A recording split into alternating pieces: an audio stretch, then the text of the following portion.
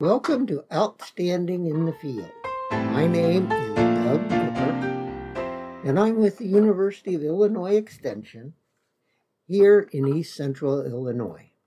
Today's episode, I'm going to talk about cash rent trends and some possibilities for variable cash rent, easy cash rent formula. Also going to talk about yield variability. We notice quite a bit of variability in rainfall. And then lastly, ways that we can reduce stress during the harvest season. So, cash lease trends in the state look to be holding at a stable level right now and for the next year, for 2021, especially since we've seen some improvement in grain prices over the last 30 days. So that's going to, once again, here in the area I'm in East Central, we're going to be holding in that $275 to nearly $300 range, high 290s in some cases. But then again, we also have a number of farmers that are still here in Central Illinois. Cash rent has nearly the same proportion as share rent. And so there's still a lot of share rents going on, although that's typically now with a supplemental payment on top of the splitting of the cost and the profits. Among professional farm managers, variable cash rents is what is used most. And actually, variable cash rent, the University of Illinois is really trying to promote that because it does a good job of varying as yields vary and as incomes vary.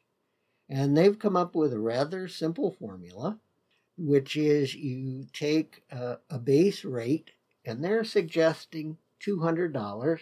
You can adjust that. If you have really high yielding land, you might want to make that $210, $225.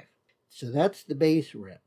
Now then, if you make an income above that, what you're going to do is you're going to multiply the yield per acre times the average price of corn for the months of June, July, and August.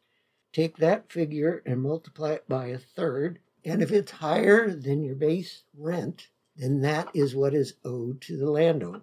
And so that's a good way to think about it.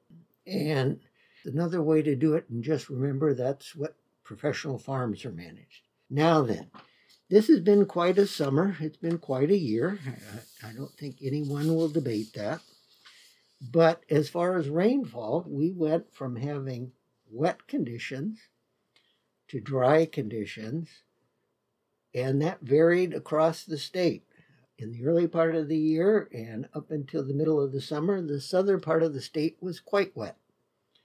Then it turned off dry for the most part, and then in the last month, the northern part of the state has turned off quite wet, but they were quite dry before that. So we have a lot of yield variability that we're going to be seeing this year.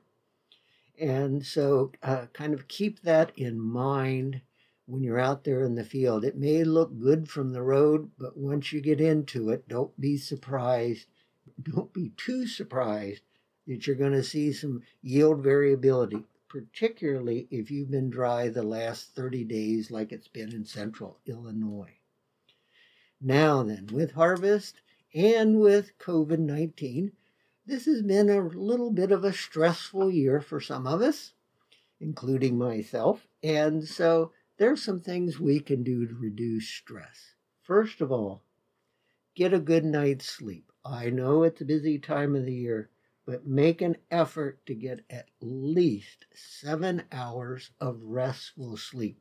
That's with the cell phone turned off and the TV turned off while you're in bed. Sleep. The next thing is have good balanced meals from the 4 basic food groups: fruit, vegetables, proteins, and grains, not snacks, sodas, nuts, and chocolate. That doesn't qualify as the 4 food groups. I understand you need calories, but that's not the way to go. The other thing to do is take time each day, whether it's 10 minutes or a half an hour, have some quiet time for yourself. That can be meditation, that can be prayer, that can simply be a walk and getting a little exercise. But take some time for yourself to de-stress. It is very important. So with that, I wish you all a very safe harvest and